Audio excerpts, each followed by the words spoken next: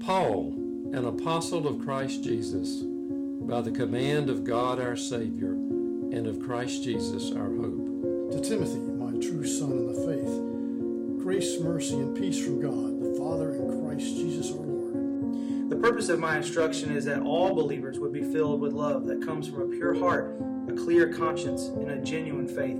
Here is a trustworthy saying that deserves full acceptance. Jesus came into the world to save sinners, of whom I am the worst. Beyond all question, the mystery from which true godliness springs is great. Command and teach these things. Do not let anyone look down on you because you are young, but set an example for the believers in speech, in conduct, in love, in faith, and in purity. Grace be with you all.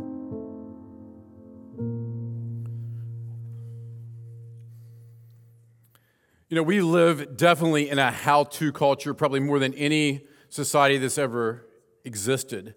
In fact, I mean, we can have at our fingertips at any moment the access to explain pretty much how to do almost anything. I mean, how many of y'all have done a repair, honestly, in your house that you would never attempted before YouTube existed? Raise your hand. Car repairs. I mean, I've done some car repairs that I had never dreamed possible that would happen, because you can just watch that video, see what's going on, follow along the best you can, and most of the time, you can get it pretty close to being right. Sometimes it turns out to be a disaster, right? I've done some crazy stuff. In fact, in January of last year, Michelle decided to get chickens. And the problem was, which we knew nothing about chickens, we're not farmers, okay? So chickens can fly somewhat, you know? They can like fly over 6-foot fences. And so we had to figure out what to do. And so I learned on YouTube how to clip the wings of a chicken so that they can't fly over the fence. And it's turned out pretty good. Well, here we are a year later, and there's not been one chicken to fly over our fence since I clipped those wings. It's pretty amazing the things you can learn. I try to teach my kids different sports, things about sports by watching a video on how to do a crossover dribble or how to shoot better or something. It didn't work out so well, but I tried. I take that back, Millie. You're a great shooter.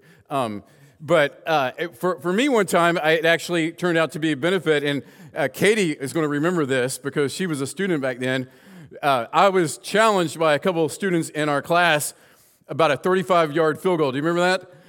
They said, there's no way that you can kick a 35-yard field goal. And I was like, I can do it. I promise you I can do it. And they're like, okay. The kid, his name was Jim, he said, I bet you, I'll mow your yard if you can do it. We'll do a bet. And I was like, sure, be glad to try it. All right, let's do it. And so I watched a YouTube video on how to kick. Now, I was a soccer player. I had the leg strength, but kicking a football is much different than kicking a soccer ball. And so I had to watch a video on how to do that correctly. Went out. First time, nailed the 35-yard field goal right through the uprights. And I texted the guy on Thursday when I was working on the sermon. I was like, you still haven't mowed my grass, bro. Come on, I need you to mow it. And anyway, we can learn a lot of stuff. We're a how-to culture. We like to execute. We like application. And I think that's one of maybe the downside sometimes, though. It can be a negative because a lot of times we're so interested in the doing that we fail to see that our faith life comes from our relationship with Christ. It comes with our relationship with God. And I think that the verse in Jeremiah really sums this up better than anything else in Scripture by saying in Jeremiah 9:24 it says, "But those who wish to boast should boast in this alone, that they truly know me and understand that I am the Lord." If you're going to boast in this, that you know me.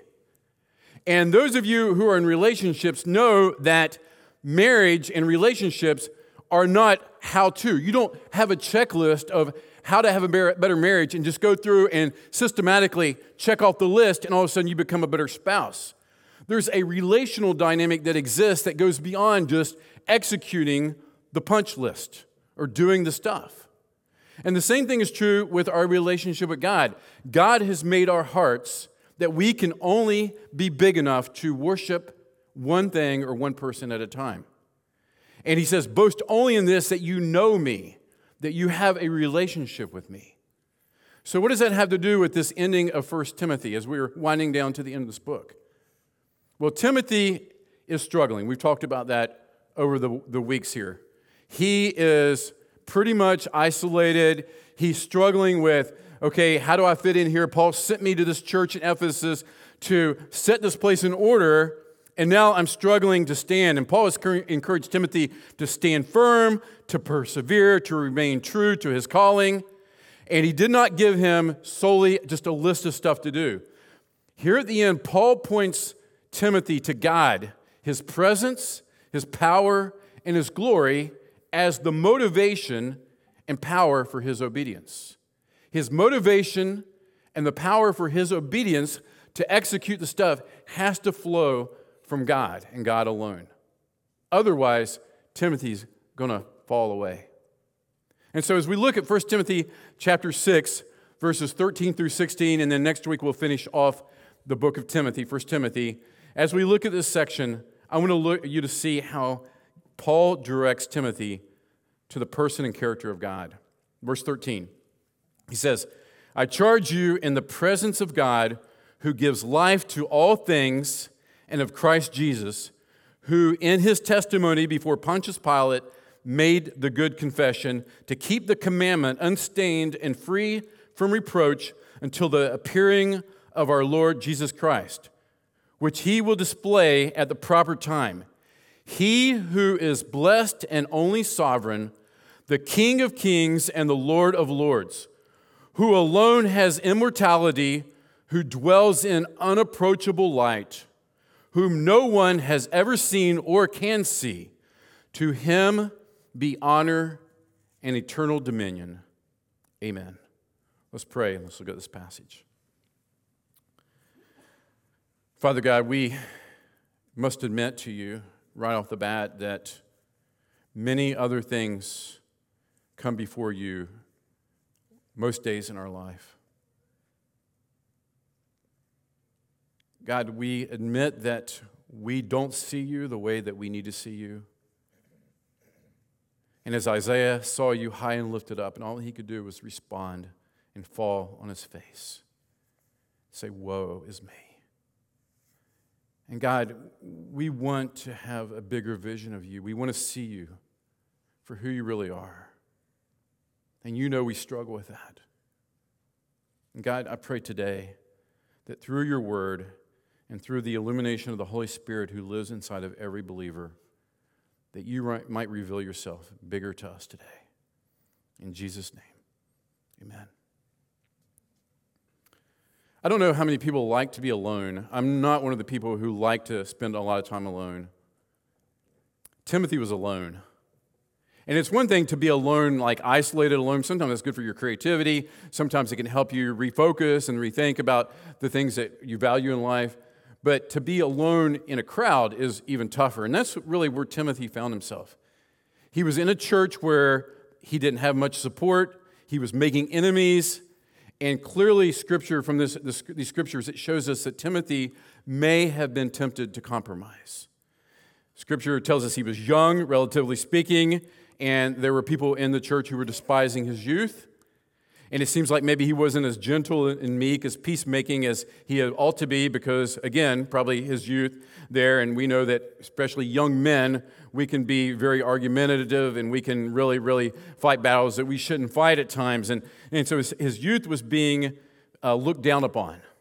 And then John MacArthur writes that Timothy was young and battled youthful lusts, as was pointed out in the book, which tends to drain your self-confidence away.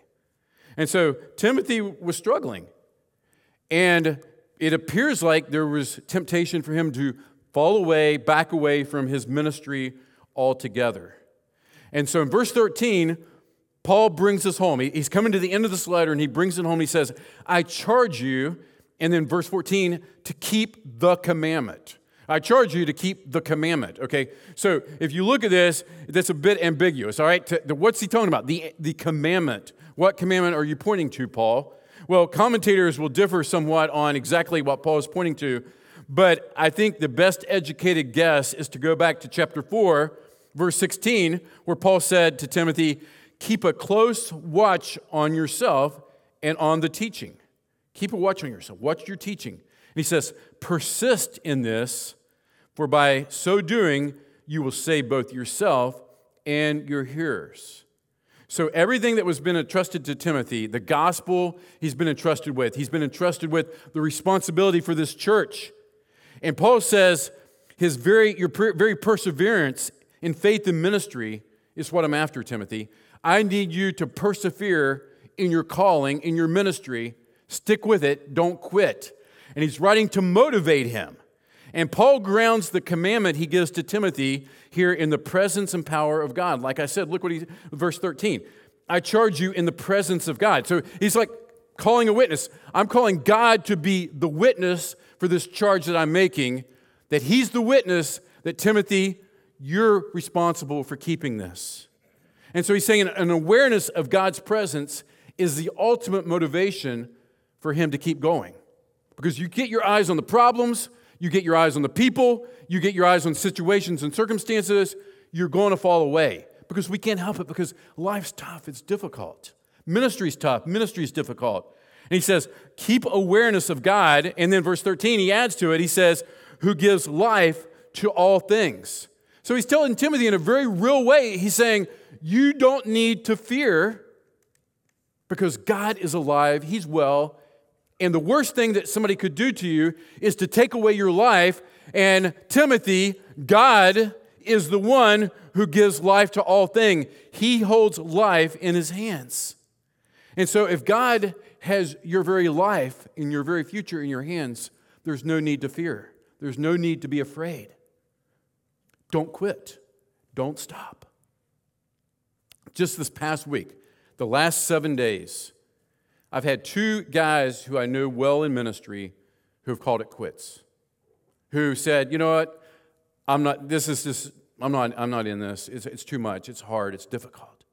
And then I had another friend who I worked with in Dallas for years, probably one of the last guys that I ever imagined would be out of ministry, and he's working in a furniture store now. Don't know the whole story, what happened there. But dealing with people is tough. And you don't have to be a ministry to know that. You know that just working with people is a hard thing. And we can't help but bring ourselves into the equation as well as sinners. We're going to, as Timothy did, bring his baggage, his sin, his struggles into this ministry. But I think we can lose sight in all the struggles and the day-to-day conflicts and dealings that we have to do every day. We lose sight on how important ministry is. Not just vocational ministry, not just elders and deacons, but all of us, all of our calling. That we forget what really matters. We do. And we have to sometimes just pull away and say, God, I have lost sight of what truly matters in this life. And what really, really matters for eternity. What makes an eternal impact. And that's why you're here, I hope. And that's why we do what we do. We preach, we teach, we share the message. We go and we make disciples. Because why? God's not sending down an angel to do this job of ministry. And Jesus is not going to come again himself to do this ministry. He's called us, his church, to be the people who do this. And failures are going to happen, discouragements are going to happen, pressure is going to happen, resistance is going to come, oppression is going to happen. But Paul's writing to Timothy to tell him, hey, it's difficult, it takes courage, but don't quit. And his antidote for Timothy in this struggle is to look at the character of God. Why? Because the most radical treatment for fear is a greater fear. The most radical treatment for fear is to realize there's something much bigger which we need to fear. So we fight fear with fear. And he's saying, Timothy, you must conquer fear through fear. And he's referring to the fear of God. Now, the fear of God is something that a lot of people really struggle with, this concept. They're like, I don't understand, like, God's love and, God's all about, just generosity and giving. I don't understand why we should have a fear of God. Well, let me say a couple things about fear of God. One is, if you're an unbeliever, you better be terrified of God. And that's not just preacher talk here. That's the Word of God. That judgment from God is on you, and it will be fully realized one day in eternity. And there's no mistake in that. It's a dreadful thing to fall into the hands of God. And so if you're an unbeliever, while seeing Jesus and His greatness and His glory should be your central motivation, I don't think that fear is a bad motivation as well. Because God is real. Hebrews 10:31, it's a fearful thing to fall in the hands of a living God. And then for the believer, it's different. It's a different type of fear. I love Psalm 2, verse 11. It kind of brings together this idea because it says, serve the Lord with fear and rejoice with trembling. What he's saying is God rules, and we celebrate His rule. And so as Christians, we don't have to shudder that we mess up or have a mistake and God's just going to take a bat and whack us over the head with that because, oh, wow, sorry, God. And our culture has distorted this idea to make fear of God for the believer to be something that it's not. I grew up in a culture like that. I understand those who have a wrong perspective on God, how that can just make you cave in upon yourself. It's a tough thing not to understand what fear of God means. It's an awe. It's a revering Him. It's just an incredible respect that's even hard to put into words. And the thing is, when we start to begin to backpedal and say, it's a respect, then a lot of people are like, oh, I can live with that because, God's just like this nice guy up in the heavens and, I respect Him, but I'm not really intimidated by His greatness.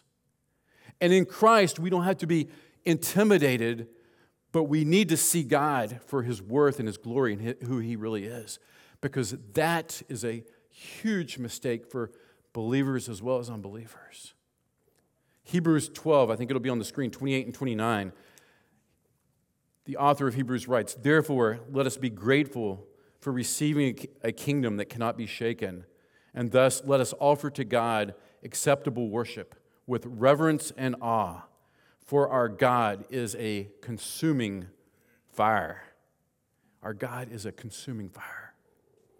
So in a culture that is all, even a Christian culture, it's all against we don't motivate it through the negatives. It's all positive. Reinforce. Just say the good stuff. I'm afraid in this culture that we've lost sight of really the greatness and glory of God. And as I said, some of it is a good step back. In a former generation, there was so much intimidation. God's going to get you for doing that. And that's not what I'm talking about. What I'm talking about is seeing God high and lifted up. The God who gives life to all things. The God who controls your conception in the womb till you breathe your last breath. The sovereign God. And Timothy needed to be reminded of this. I charge you in the presence of God, who gives life to all things. Timothy, don't fear man. Fear God. The worst thing they can do is to bring about my will, is to bring about your death, which I'm the one that has your days numbered in the first place. Interesting fact that we learned from a book that was written in 1563 called the Fox's Book of Martyrs. It reports that Timothy, passed down through the generations, that Timothy remained in Ephesus until 97 AD, and during this pagan celebration that was going on there in the city, Timothy goes out in the streets and begins to confront the people for their idolatry.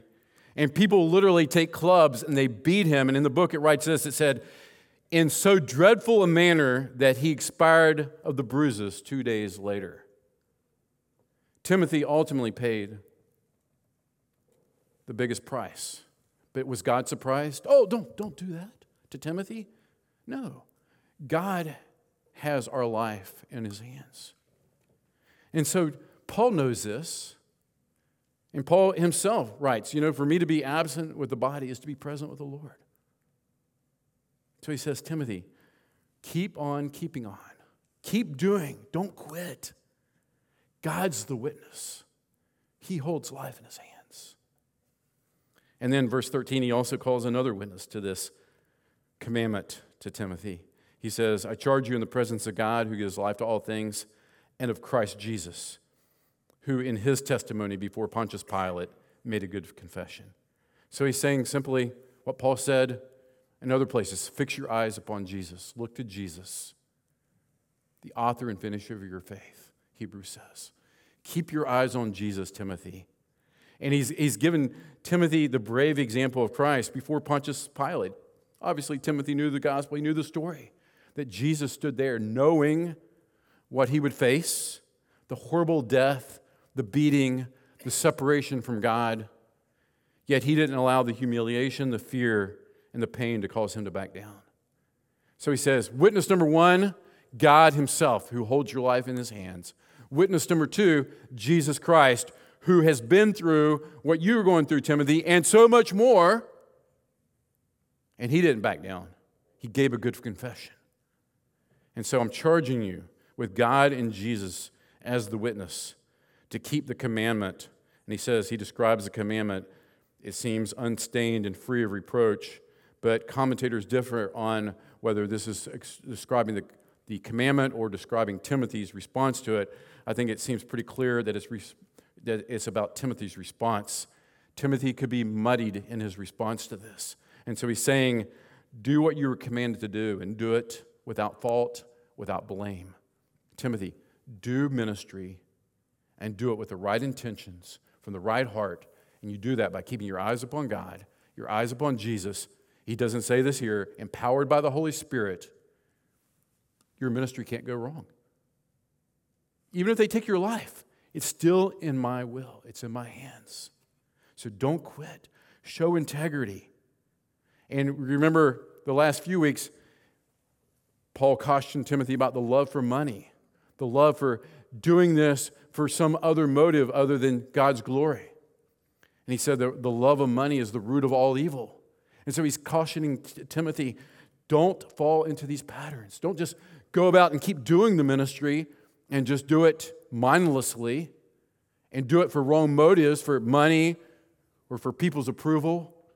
He's saying, do it for God, without fault, without blame. And clearly it doesn't mean to go sinless, not to sin. You would never make a mistake. Obviously, God knows that we're human, and God knows that we struggle.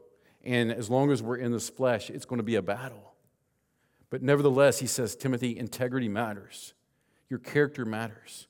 And you need to rest in God and rest in his grace and his faithfulness. I read this in New Morning Mercies. I have to continue my quotes of New Morning Mercies every week here. It says, God is faithful and good even when you're not. God is faithful and good even when you're not. God doesn't quit on us. Jesus didn't quit on us. Timothy, don't quit on God. So God's the witness. He holds life and death. Fix your eyes on Jesus. And then he gives one more motivation here. He says, Jesus is coming back. Look at verse 14. Do what you were commanded to do without fault or blame until the appearing of our Lord Jesus Christ, which he will display at the proper time. Timothy, keep going. Jesus is coming back. Don't doubt that. You follow a risen Savior, and he's coming for you. I don't think I've heard more in my lifetime than in the last few weeks. People say this, I'm so ready for Jesus to come back. And usually it's followed like, I don't think things could get any worse than this. It's the worst it's ever been. Well, it probably isn't the worst it's ever been, just to let you know. And I'm quick to point that out. I would not want to have been a Christian in the early days of the Roman Empire when they literally took Christians and put up on stakes and lit them on fire to light the city. The whole lions and tearing apart the Christian thing, we're not there, okay? So it's not the worst it's ever been, but it's bad. We know that. This world and its systems are working overtime against God. They're trying to stifle the name of Jesus, but Jesus is greater and he's coming back. And when he comes back, he's going to come back to rule and reign. And nobody can stand against him. And Timothy, that's your confidence. And it may feel like, Timothy, that things are about as bad as they're ever going to get, but you know what? The return of Jesus is at the proper time, which he will display at the proper time. And I'm sure Timothy and any Christian alive at that point would not have thought God's timetable would be as long as it has been. But it doesn't change the fact that, one, God's timetable is not our timetable. 1,000 years is one day to God. He's not constrained by time. He's not wrapped in or motivated by urgency. God does what he wants to do. But in Revelation chapter 22, verse 20, right at the end of the Bible, the writer writes, John writes, "He who testifies to these things says, 'Surely I am coming soon.' And then he prays, 'Amen. Come, Lord Jesus.'" Amen. So be it. Come, Lord Jesus. Hasten the day. Come and restore your kingdom. So Timothy, don't quit. And I can just see the dialogue in Timothy's head as he's reading this. Paul saying, "Finish strong, Timothy, don't quit." And Timothy's like, "How do I do that?" And Paul says, "Keep the command. Endure. Stick with it until you die, which is in God's hands, or until Jesus returns. Don't lose hope." Timothy, it's tough. I'm young. I struggle. There's so much pressure on me. People are difficult. The world is falling apart. The wicked are prospering. And what does Paul do next? In 15, Paul says, let's remember who God is. And he writes this beautiful doxology. He says, "He who is the blessed and only sovereign, the King of kings and the Lord of lords, who alone has immortality, who dwells in unapproachable light, whom no one has ever seen or can see, to him be honor and eternal dominion. Amen." And as I was studying this passage, and as I was looking at ways in order to present this, and I got to these last verses, I thought, there's nothing that needs to be said about this. It just needs to be listened to. It needs to be received. The Holy Spirit needs to take these amazing words and expose the idols of our heart, where these little teeny gods that we think at the moment are so important to us. And we know from experience that give it a year or two, and these gods will have run their course and we'll be on to the next thing, usually much shorter than that. Do we really need to break apart the character of God? We just need to be overwhelmed by the character of God. And I think that's what Paul is doing for Timothy here. He's saying, remember who God is. Don't stop. Don't quit. Don't consider it. Stick with it. Faith comes by hearing. He who is the blessed and only sovereign, the King of kings and the Lord of lords, who alone has immortality, who dwells in unapproachable light, whom no one has ever seen or can see, to him be honor and eternal dominion. Amen. What are you seeking to give you what only God can give? What are you pursuing that can in any way, shape, or form top what we just heard? He who is blessed and only sovereign, the King of kings and the Lord of lords, who alone dwells in immortality, who dwells in unapproachable light, whom no one has ever seen or can see. To him be honor and eternal dominion. Amen. Why are we spending our time honestly thinking the world is falling apart? That we think that some way, shape, or form that come Wednesday, life's going to be so awful and out of control. I'm sorry, but he who is blessed and only sovereign, the King of kings and the Lord of lords, he alone has immortality, who dwells in unapproachable light, whom no one has ever seen or can see. To him be honor and glory and eternal dominion. Amen. Why are we living in fear of humans, people, circumstances, events? Why? God holds your life in your hand, in his hands. He knows when your day's coming where you die. Jesus set the ultimate example. He went and did what we couldn't do. And we had the very righteousness of Christ. And we stand before this terrifying, consuming God, and we can stand before him without fault because of Jesus Christ, who gave his life on our behalf. And if you know him, you have this amazing respect and awe and reverence. And it should motivate us. But it doesn't. Why? Because we've taken our eyes off of God. We've taken our eyes off of Jesus. And we've forgotten this. He who is the blessed and only sovereign, the King of kings and the Lord of lords, who alone has immortality, who dwells in unapproachable light, whom no one has ever seen or can see. To him be honor and eternal dominion. Amen. It's one thing to get a bigger view of God from 10:30 to 11:45. It's another thing to get up tomorrow morning, rub the sleep out of your eyes, grab your coffee, and say, God, I want to see you high and lifted up this morning. But that is what we need to do day in and day out, every day. God, the only way that I'm going to defeat my fears and live the ministry you've called me to live and not quit and not live in fear of people, circumstances, and events is to see you every single day. And some days that may be explosion. Some days it may just be, God, I just don't have a lot of emotion today, but I'm bringing you all that I have at this moment because that's what worship is. I'm just giving you all that I have at this moment. Give it all to you because you're deserving.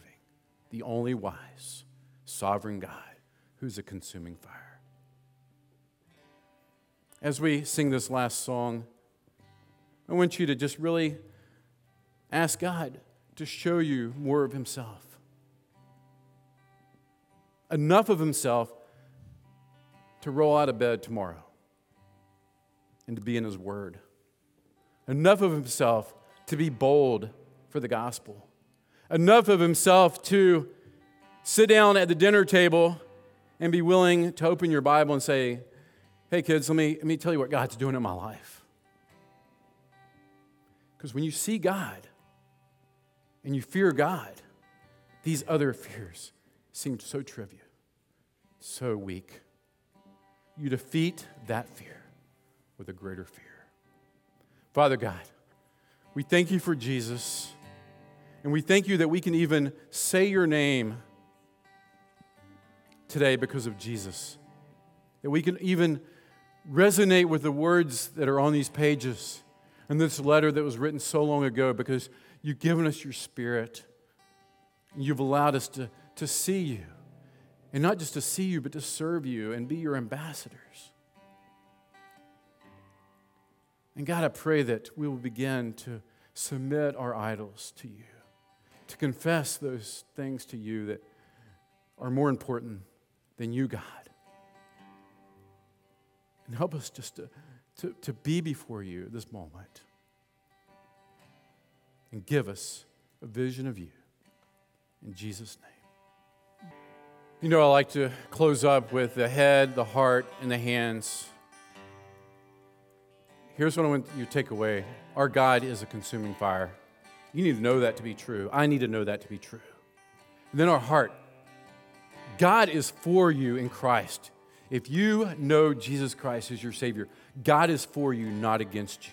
And it's not a fear to run. It's a fear to embrace. And then I'm going to give you the most pedestrian application possible. Here's what I thought. Every one of us almost in here probably pray before meal prayers. We pray those prayers. We sit down with our family, pray. We do it at lunch. It's part of our culture.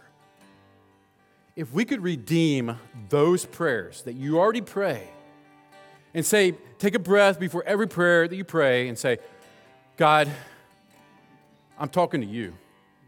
Sovereign, eternal, no one can enter your presence. I'm about to bless this food, but I'm talking to you. If we could just pause at that moment every single time, 3 times a day, I promise you, God's going to begin to work in your heart and work in your family. Parents, your kids are going to be like, something's different. The fear of God has changed. We're not scared to break out of our comfort zone because we have a greater fear. It's the King of Kings and the Lord of Lords who sits on the throne. Let's pray. Father God, we thank you for this letter that was written to Timothy so long ago, because we are Timothy in so many ways. We're fearful, we fail, we feel like throwing in the towel. We struggle with fear of people. We question our calling. We let people be way too big in our eyes. And thank you for the reminder so long ago in your inspired, inerrant word of who you are, and help us to live with that mindset this week and the rest of our days. God, give dads and moms the boldness not to pray some fancy King James English prayer, but just to acknowledge your greatness every step of the way. In Jesus' name.